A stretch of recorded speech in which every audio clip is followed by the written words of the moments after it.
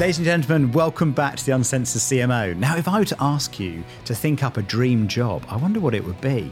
I think for me, I'd probably want to be the global CMO of the world's #1 toy brand, Lego. Well, fortunately for you and I have as my next guest, Julia Goldin, who is doing that exact job. And I want to catch up with her and find out, what is it like being paid to play? And actually, what role does play have in our lives? And how can play help children learn, collaborate, be more creative, and ultimately be more successful and change the world we live in? This is a great conversation with somebody right at the top of her game who has got loads of experience and stories to bring. I know you're going to love it. This is my conversation with Julia Goldin. Julia, welcome to the show. Thank you. Great to be here. I'm dying to know how on earth you got here, but maybe take us back to the beginning. Where did you come from and how did you get into this world of marketing in the first place? Well, I was born in the Soviet Union in Russia, and I came to the States with my family, with my parents, when I was in my teens. And I really wasn't prepared for any kind of career thinking because that sort of didn't exist in Russia, and I was studying to be a pianist, so a piano teacher. So I had no idea really what I wanted to do. But when I got into my kind of education, I had the sense that I liked many different things, and I didn't feel like I had a really big spike. And so, but what I really loved was psychology, understanding people, creativity, solving problems, but I also loved commercial side of things as well. And so I kind of fell into marketing because it was a perfect combination of art and science. And I'm still super passionate about exactly that, understanding people, figuring out how to create something amazing for them that brings them value, and then how that turns into a really successful business. I love that description because it's funny. I had a similar thing to you that I was kind of creative and I love finance as well. I had a weird sort of kind of mix of those two things. But marketing is not those kind of careers that's particularly well understood or marketed, I suppose, is it? But so what was your first marketing job and how did you go from there up to becoming a CMO? After business school, I worked at Quaker Oats, and I launched things like low-fat granola bars, which were the trend at the time. And then after that, that was sort of like learning the basics. And then I went to Coca-Cola, and that was really kind of my real kind of big marketing academy of life, I would say, because I worked in so many different jobs there. I was in the global role. Then I was in market and regional roles in Europe. Then I was in Japan. And that was sort of like my career with Coke. And what was really interesting about Coke is that everybody always says, well, why do you have to market Coke? Everybody knows it. But just being ubiquitous doesn't mean that you're really meaningful. And so actually marketing on Coke was super interesting because it was really about how to make the brand special and unique and much bigger than just the drink.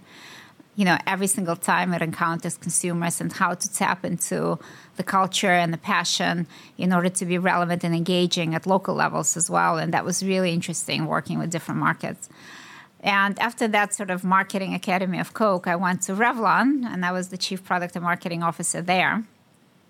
And Revlon was a very different world because it was a world of cosmetics, highly driven by innovation, which I got a taste of it when I was in Japan, and really in need of sort of reigniting the brand that had tremendous history, but wasn't as relevant as engaging in the moment. So there was a lot of great work to be done on product ranges. We did a lot with nails. We did a lot of lips. We did a lot of color, and really went back to the roots of what Revlon was all about with great campaigns. And then I had this really amazing opportunity to join the Lego Group.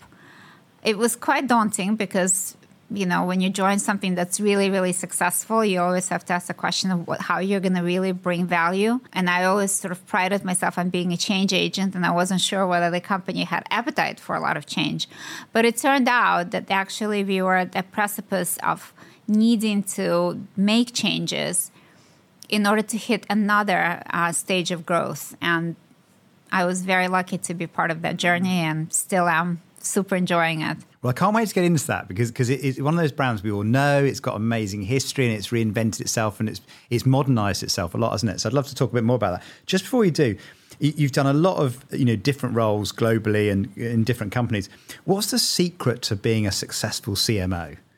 I'm not sure whether there is a massive secret to this, but I think there's probably a few things that I would pull out. I think one is to it goes back to where I started, which is, this kind of art and science. Why are you here? And it is really about creating value, but it's about creating value for the consumer. It's creating value for the enterprise, and it's creating value for the people who work, in the enterprise.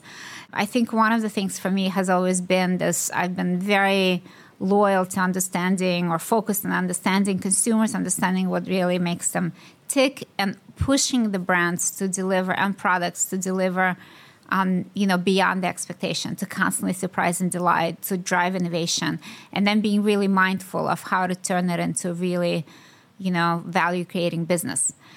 So it sounds like the basics, but I think sometimes we get lost in myriad of other things like digital and this and that and the other thing. But I think staying focused on why you're here and what it is that you uniquely do for the company, I think that's important. The other things, I'm very big on learning, and not going, not listening to a lot of podcasts or reading a lot of books or going to a lot of conferences, but actually understanding what is changing in the business, what is changing in the lives of consumers, and diving into it. If it's about technology, I will go and sit with engineers and understand how they actually code and how the tech works. If it's about digital, I'll do the same, or, whatever it may be. So unlearning what I know, pushing myself to learn different things, being in tune with the world, I think that also drives success. And then the last point is about leadership. I'm a very big believer in one team and bringing different, diverse.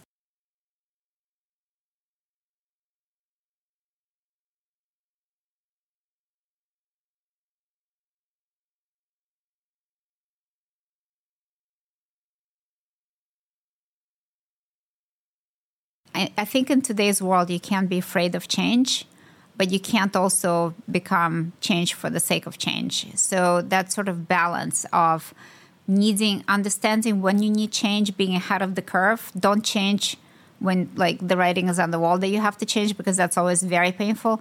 Be a bit ahead of the curve and understanding what's coming next. I think that's kind of what our jobs are all about. That's a lovely concept, that, isn't it? Because there are some sort of eternal truths, aren't there, in marketing that have always been true, and then there are things where you need to adapt, and understanding the difference between the two is I think, a really powerful skill. That makes a lot of sense.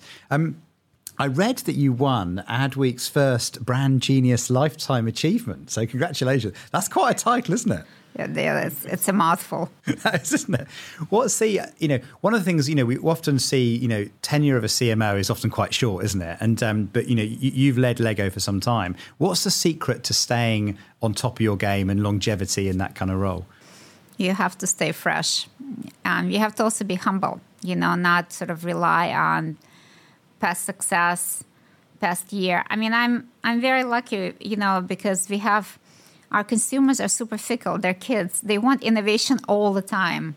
And just because, I always say to myself and to my team, just because we were chosen and we are on the wish list last year doesn't mean we'll be on the wish list again this year. So you need to really work hard to constantly be, exciting, engaging, relevant.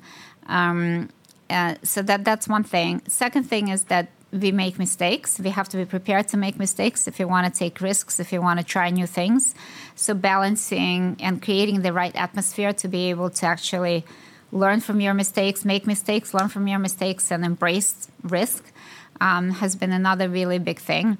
And then, really being really focused on delivering value. We can do a lot of different things, but we've got to also remember what are the ultimate goals that we have, what does success really look like. So I think creating the right approaches and setting up the right team and ensuring that people are focused on the right things to continuously up our game, that those have been the important factors. You made an interesting point there about fickleness of the audience. You've probably got the toughest consumer audience of anyone, isn't it? Because I know when I talk to my daughters and I might kind of mention something that I thought was in fashion, they go, "Oh, Daddy, that's so last year." Fashion's changed so quickly. How can you predict how they change, or how do you kind of stay on top of the sort of trends that are happening all around you? I think it's some trends stay for a while, and some, of course, just come up and then they, fizzle out. You have to be externally oriented. I always say, we have to be super passionate about our consumers. And honestly, it is about really having your eyes open to the world and being willing to get into what, your consumer is into. I'm lucky because I've got kids also, and so I can see what they're into. And when I see that they are suddenly, super into Formula One, I know Formula One is top of mind for them, and I start investigating it. And I think it's things like that happen in the world that you have to sort of see and suss out and understand how these trends are all coming together. Which ones are going to be the really meaningful ones? Which ones will stay there for a long time? Which ones will be, in the moment, like your daughters say about fashion? Yes, this year it's black, and next year it's green, the next year it's pink, and then it's going to be blue or something else. And, so I think in general, it is really about understanding the world out there and understanding what kids are into and watching what they watch, seeing what IPs they gravitate to, understanding what are the hot new games that they're playing, which movies really resonated with them. We are very focused on passion points and understanding different passion points. And if there's one wish you always have is to predict what's going to happen in the future, you can't always predict what's going to happen in the future. It sounds fun trying that. I mean, understanding what kids are into and what drives them. I think it's very exciting. Something you as a brand are well known for is purpose, of course. Talk to me about what your purpose is as a company or as a brand, and how that kind of comes to life. Our purpose is very simple. We're here to become a global force for learning through play. We're here to inspire and develop the builders of tomorrow. And the idea is super simple. We know that when kids play, they learn. Play unlocks imagination, creativity, and they learn critical skills like problem solving, like collaborating, communicating. And these are essential skills for their future, and we know that. And so our key focus, our number one priority is always to get into as many hands of kids as possible around the world, to reach as many kids as possible, to make sure that they benefit from really great play experiences during their childhood. What I find so fascinating about that is I think when I was growing up, you kind of had work and play. And work and play were like separate things. You learn through work, and then play is sort of what you're allowed to do afterwards. But I love the fact that you're bringing learning into play and actually recognizing that actually playing is problem solving, isn't it? It's imagination, it's collaboration, it's all those things, which I'd never thought about play in that kind of way before. But it is really, really true. And it's not just true for kids, it's also true for adults, by the way. And we practice what we preach because we play at work also. We always talk about children being our role models. And I always sometimes ask the question of who is more creative, children or adults? And usually people would say, who is more creative? Kids. Yeah. And you think that because kids are more imaginative. They can think outside the box. They can color outside the lines. They can imagine anything in their heads. It's much easier for them to fail. It's much easier for them to get up and keep going. It's true. But at the end of the day, kids can imagine a lot of things, but they can't make them happen. Adults are the ones who actually make things happen. And if you actually look at what adults are able to create, there's a tremendous amount of creativity in the problem solving, finding new ways of doing things, bringing new things to market, etc. You need both types of creativity.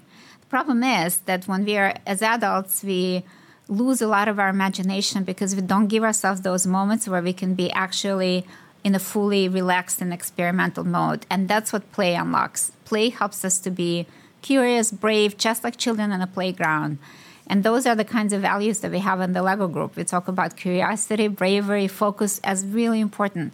But so for me, play is a way to unlock imagination, creativity, loosen up, and allow yourself to come up with more creative ideas, more creative solutions. That does make sense. I mean, all my best ideas happen when I'm not working, quote unquote, where I'm having a break, and then the imagination starts to kind of join the dots. Does that mean then in your work you get to play as well? Yeah. Like I brought my business card because people always ask me, so is working at the Lego group as fun as it sounds?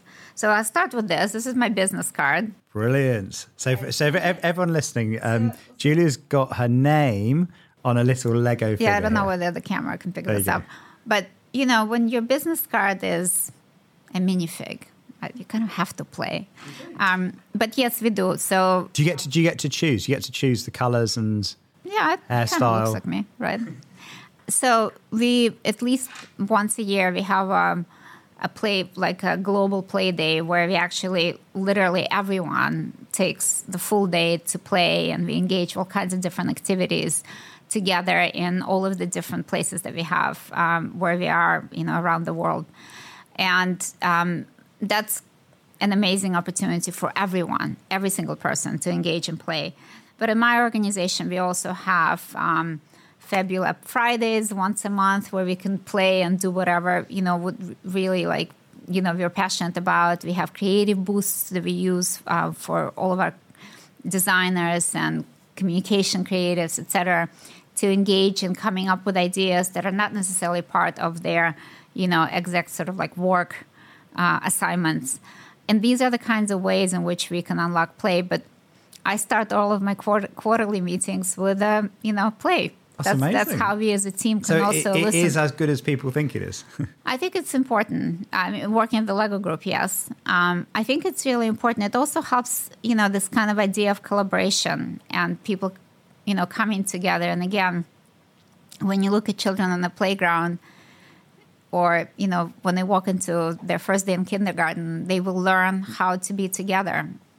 Caring is sharing. That's how you build relationships with people, isn't it? How you trust people. Exactly. Yeah. And so for us, it's an essential part of how we work, rather than like something you put to the side. I think I met a very successful exec team of a brand once, and they committed to 20% of their time together would not be doing work. They dedicated 20% of any agenda to doing something social, being together, playing, or whatever sort of thing. And they put that down to the reason for the success. I very much believe in that. I think it's important to build informal relationships. I think informal relationships help a lot. I also talked about one team. It's easy to be a team when everything is going great. It's much more difficult when you have conflict. So I wouldn't necessarily separate play and work, but sometimes solving your problems when you're walking around the lake, or when you are visiting something, or when you're, engaged in some kind of a brick activity, for example, hands-on bricks, building something. Let's talk about something that's difficult between us. You get to a better conflict resolution, versus sending long emails and, nothing worse than dicking it out in the conference room. Absolutely, I totally agree. You talked about product innovation earlier. I'd love to know, how do you come up with your next product idea? In my head, you've got this amazing playroom where it's all kind of, the kids are coming up with the ideas, but, how does innovation happen in Lego? There's a variety of different things, but it is not just sort of sitting and playing, playing in the room with different ideas. It starts with really understanding consumers. It starts with being passionate about understanding consumers, understanding who we're going after, what are their key passion points, what are they really into. So it's kind of starts at the concept stage. And then it is sitting around and playing with different ideas around the right brief, around the right understanding of what we're trying to hit.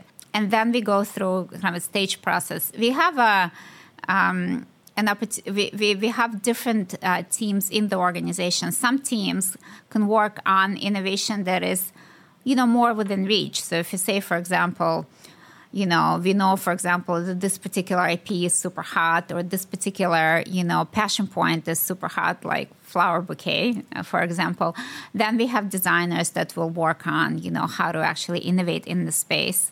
Some projects take a much longer time. So we have Creative Play Lab that's particularly dedicated on these more challenging projects. So, for example, in 2020, we launched Lego Super Mario. It was really innovative because it has interactive technology inside the Amigo, and Luigi and Mario, and they communicate, and you can compete, and you can build your own course. But to get that technology to work takes a long time. So some of these kind of big ideas, to turn them into reality, will take a few years, and we have teams working on that too. So that's sort of how the process works. Some innovation is closer in, some innovation is further out. Some comes out of what I just talked about, like design boosts, where some amazing ideas, and they are developed within 1 week of designers coming together and working, or anyone who wants to join it.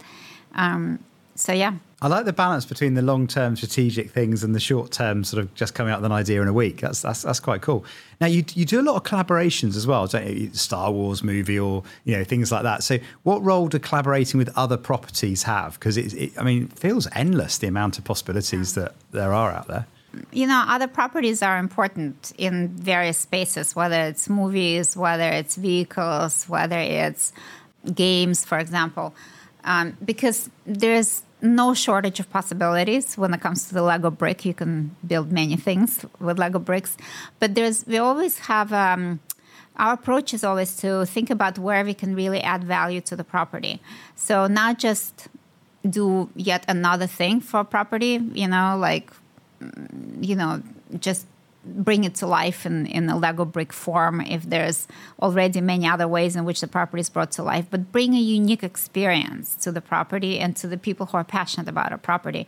So Lego Star Wars is like a unique experience in its own right. And there's actually quite a large generation, probably a couple of generations, that have discovered Star Wars through Lego Star Wars and not through Star Wars films, because it was right in between the last episodes and the middle episodes, So my son fell into that, so he discovered Lego Star Wars and then the films came out, discovered Star Wars through Lego Star Wars.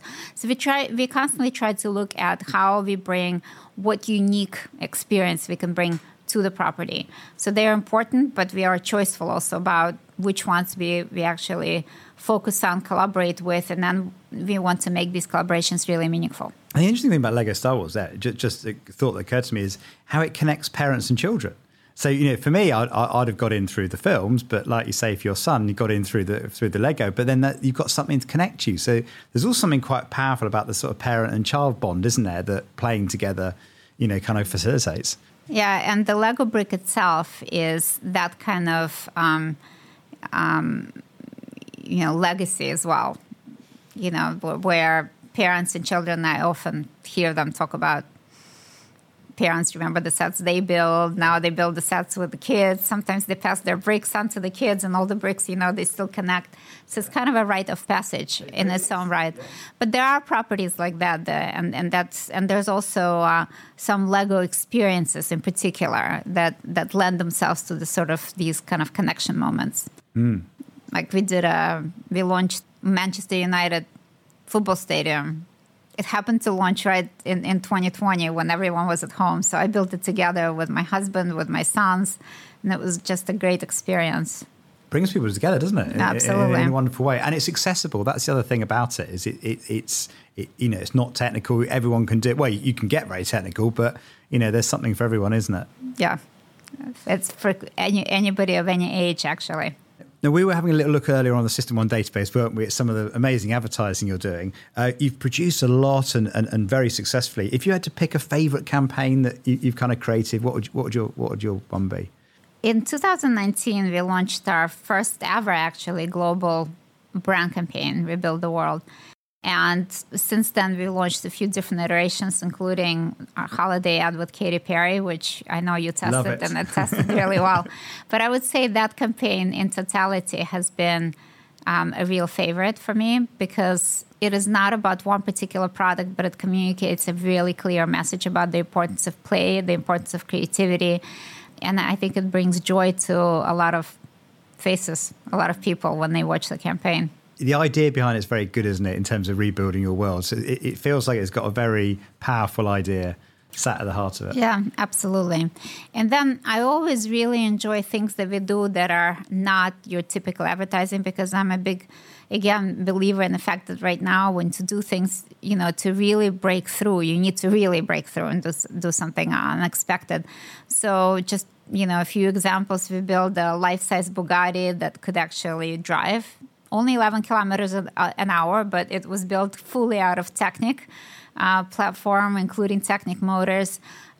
Just this year, we had a Le Mans Peugeot model, also a Technic model, and to do communication campaign behind that one, we had a full-size Le Mans Peugeot that was model that was built out of Technic bricks, but it was built during 4 hours in Le Mans during the race. Really? Yeah. It was built in the 24 hours? Yeah, in the 24 hours. So you were racing against the cars to build the model? Exactly. That's a clever idea. So that was a lot of fun. We had to bring excitement to Lego Flowers. We had a pop-up garden cafe in London. I think things like that, they also really resonate with people because it's something that's unexpected and it's something that only Lego can do, and I really love that. It does seep into culture, doesn't it? Because we all got a connection with the brand and experience of it, and it sort of pops up in unexpected places, which is brilliant. Thinking about the future as well, and obviously sustainability is on all our minds in terms of the next generation and how we're going to leave the planet in a better place. How are you approaching that as a brand, as a big challenge for the future? We are very committed to sustainability efforts and investing a lot. Really focusing on really big things, reducing our carbon emissions. We have pledged to reduce by 37% by 2032, by 50% in a little bit longer distance future. We're investing $1.4 billion just up to 2025. Now we're in the process of changing all of our pre-packs to paper, so it's already rolling out and it's going to be finished by 2025. And we're constantly looking for different ways in which we can create more sustainable sources for our materials. We already have plants from plants, so anything that you see that's green is already made out of a fully sustainable sourced material. It's out of sugarcane. But we're also increasing the percentage of material that we source that's got mass balance and also working on segregated materials that we're constantly testing to make and just rolling into our full kind of system, is what we call, of all of the different elements and components that we have. So it's a lot of investment to find the right materials, but also a lot of work in our own supply chain and with our partners to reduce carbon emissions. Wow, that's a big set of programs there, by the sounds of it. It's a very big program, yes. Yeah. And wow. It's a very big focus for the company. Now, as such a creative company, I wonder, how much do you kind of generate yourself in terms of whether it's campaigns or innovation ideas? How much do you bring partners and agencies in? Because you strike me as a company that's got a lot of creativity kind of built into the heart of it. We do. Part of my organization is our own creative agency. So we do have a big communication agency that's in-house. But we do also work with partners and in several different ways. I mean, sometimes we choose to work with partners because they will bring certain capability even in developing some of the creative campaigns, but also to keep ourselves fresh and on our toes. So the agency sometimes chooses to actually bring in an external partner. So that's one area. The other area is when it comes to gaming, we do have games and we are developing. We have a big initiative. We're partnering up with Epic Games, the makers of Fortnite, to do something, quite big in the metaverse that we're planning in the future. So we will partner with partners that have certain capabilities. And then when it comes to content creation, we work with a lot of very talented people in Hollywood. And, obviously I mentioned, for example, Lego Star Wars. So sometimes we will collaborate with Disney company. They're great partners, and they will create together with us Lego Star Wars specials. They're some of the most popular shows on Disney Plus, but we also have Lego Indiana Jones or Jurassic World specials that we've created with Universal, and obviously our movies. We've had great partnerships to do that too. So it depends, but we always look for areas of expertise. And of course, there's a lot of external agencies that we collaborate with, also when it comes to insights and, How do you yourself choose what to put your energy into as well? Because even what you've just described there is just a world of possibilities, isn't it? So how do you choose where you're going to focus your energy for the future? Yeah, I think that's one of the really very important skills to have. Like, you have to be focused on the top priorities, and you also have to build very strong teams so they can, organizationally, that can actually drive a lot of these initiatives. So many of the things that I just mentioned, I will not get deeply involved in. I always put my energy to make sure that the strategy is right, to make sure that we're all aligned on the direction. And then I will put my energy on the areas where I can really add a lot of value, where help is needed, where it's a challenging task, where there's problems that need to be solved. And building a strong organization is essential. And I have an amazing team, and they drive a lot of really amazing work, and they do it much better than if I did it. But they know that I'm there and available for them, for sparring, for providing some input, or for helping to solve problems. And creating that sort of open relationship with every single person that I work with. So they're not afraid, but actually want to come to me, not because they need me to sign off on something, but because they really want to work together and they benefit from the partnership. That's how I like to work. I think this is such a kind of key area for any new CMO or someone stepping into that role, because you're used to sort of doing the work, aren't you, and delivering the project or creating the innovation or whatever, and then suddenly you're leading everyone else to do it, and you haven't got time to be across everything. So how you manage your time. And I love how you said as well, employ people that can do stuff you can't. And that becomes essential, doesn't it? You need people that are experts in different areas that can, manage projects, that kind of thing. I think it's a real hard skill. And I've worked with a lot of senior marketers or CMOs that have really struggled to make that differentiation between, I'm no longer the person doing now, I'm now the person leading, and I've got to think differently and guide and create the strategy. Yeah. So what would be so if you had to sort of think, if you were to wind the clock back and you're starting again and you're giving yourself some advice, what would be your top advice for someone embarking in a career in marketing who wants to get to the top? I think it's a tough question, but I would say that I would give an advice to my younger self to be less sort of self-concerned, more confident and going for it. I would definitely reinforce the idea of trying new things and not being afraid to take risks. I think that worked really well for me, whether it's moving to different roles or whether it's going to, to different locations and experiencing some of the tougher environments. I would definitely, advise to be very open to learning. I think that's really important. That's really, I love that advice, actually. I found that in kind of my journey. Early on, I felt I had to know all the answers before I could do the job. I've got to get fully qualified before I do it. And you never really are you? You're always learning something or having to take some sort of risk. Yeah, I think there's a balance that you need to strike.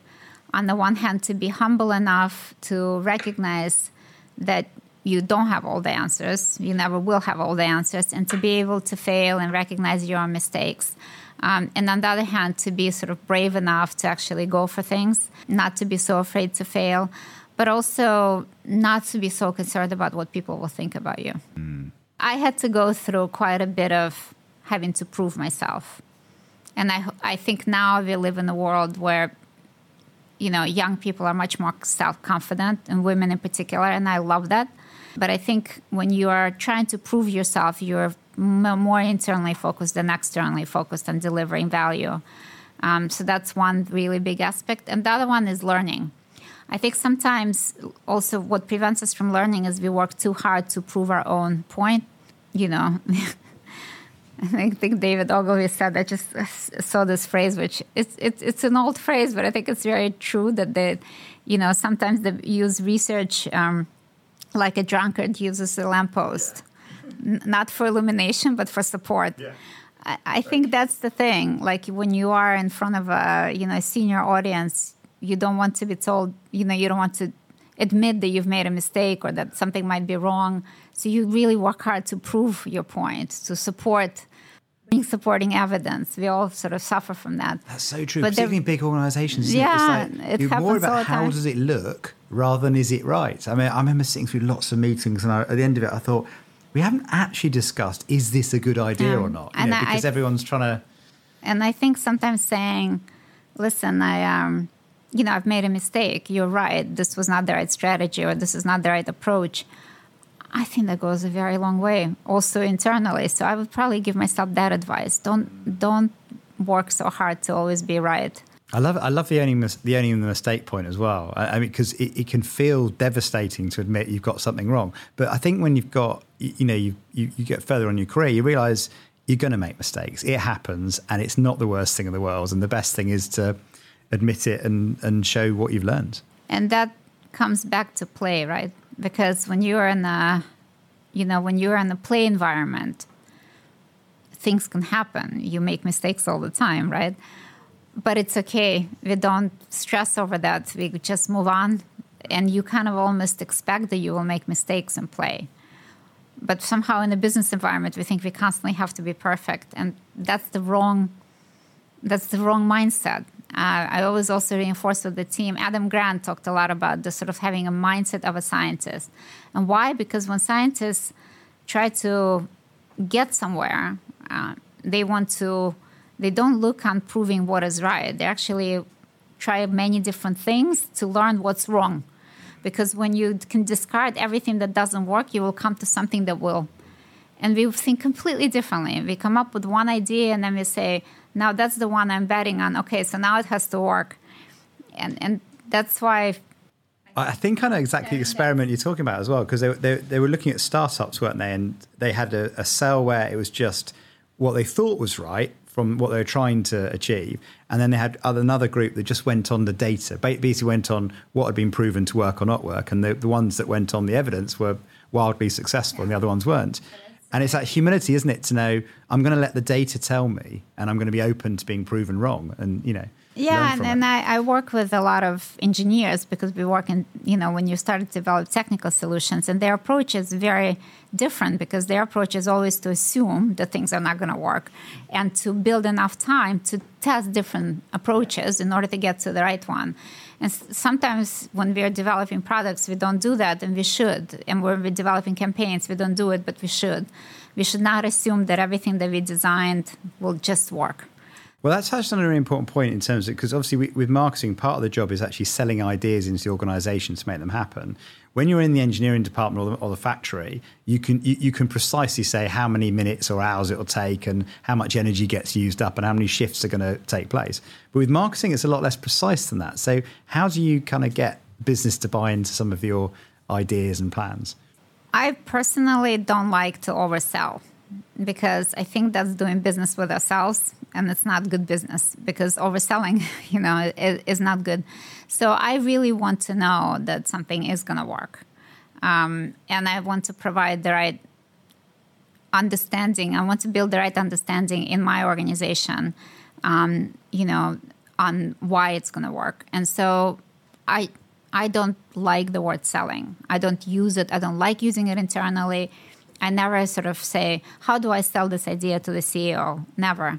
But I am very much open to the fact that, of course, people are not all subject matter experts. So you need to be able to explain why you believe something is going to work. And I always like and reinforce having fully honest and transparent conversations to be able to say, we know this is going to work because we tested it and this is how the test results have done.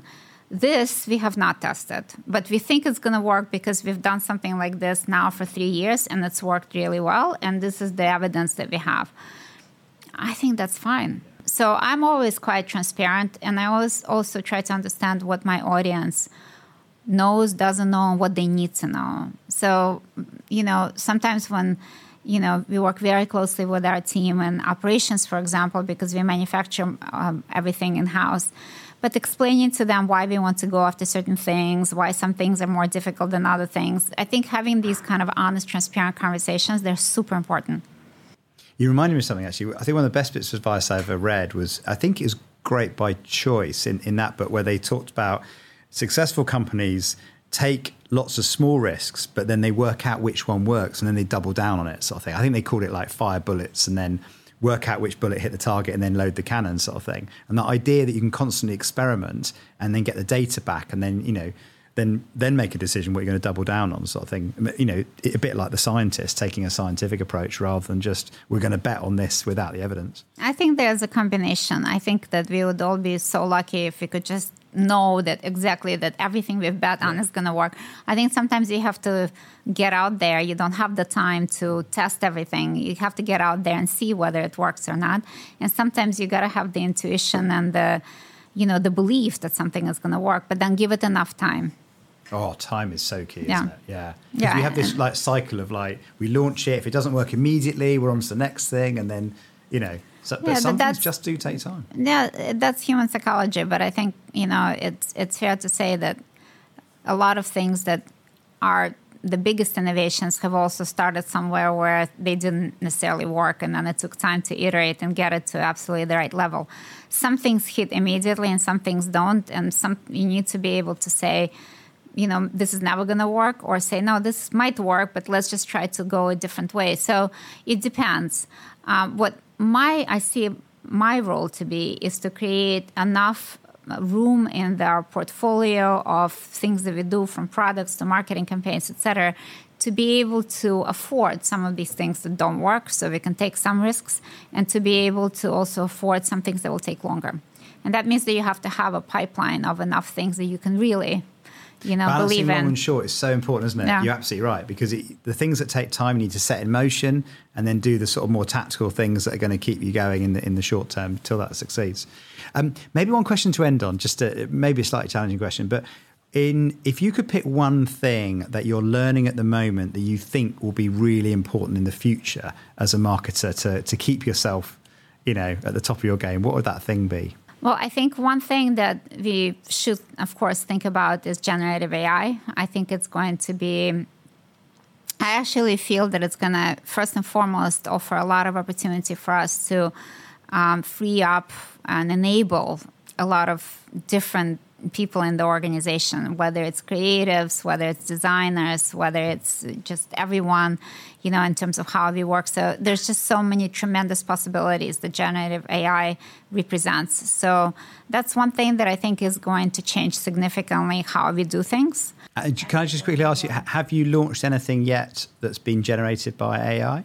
Nothing that's like a product that's been generated by AI, but we're using AI already, of course, a lot in various ways across the company. But no product yet has come out just from the machine. Yes. There's all the products, for anyone who's listening. Our jobs are okay for the moment. We're okay for the moment, yeah. I don't think it's going to take jobs away, but I think it's going to push the level of creativity up. So I think that's one thing that is really important. And then the other area that for me is very interesting is children, how children will develop and how they will shape the future of this world. I think this new generation will surprise us, I hope in a very positive way. But because I see children really having a lot more engagement in society and a lot more responsibility from a younger age to make sure that we have a healthy and inclusive world. And I'm really looking forward to the solutions they're going to bring. And from that perspective, I always think about how the role that we can play to enable them. That's so interesting. How optimistic are you in the future? Children are my role models, so I'm super optimistic. I love that. Because with the media today, it can feel quite doom and gloom, can't it? Like you would never broken. ask a child whether they're an optimist or a pessimist. You wouldn't, would you? I know. And yet when you look at history, humans have always invented, recreated, developed, improved over time. So we've got a good track record. I'm a huge believer in human ability to create a better future, to create solutions, positive solutions. So I'm betting on this new generation. Well, I think that's the perfect place to end, isn't it? End on a high, as they say. Julia, thank you so much for coming on the show. Thank you. Thank you for listening to the episode of the Uncensored CMO there with Julia Goldin, the CMO for Lego. I hope you enjoyed that. It was a lot of fun and I learned a lot about the power of play. In fact, I'm thinking about going and doing a bit more play myself now after listening to her, truly inspired as I was. Anyway, if you'd like to hear more episodes from me, you can do. Just hit the subscribe button wherever you get your podcasts. Or if you're watching on YouTube, hit subscribe there too. And to follow me, I'm over on Twitter @UncensoredCMO or on LinkedIn, where I'm under my own name, John Evans. It's been great having you with me. Thank you so much. I'll see you next time.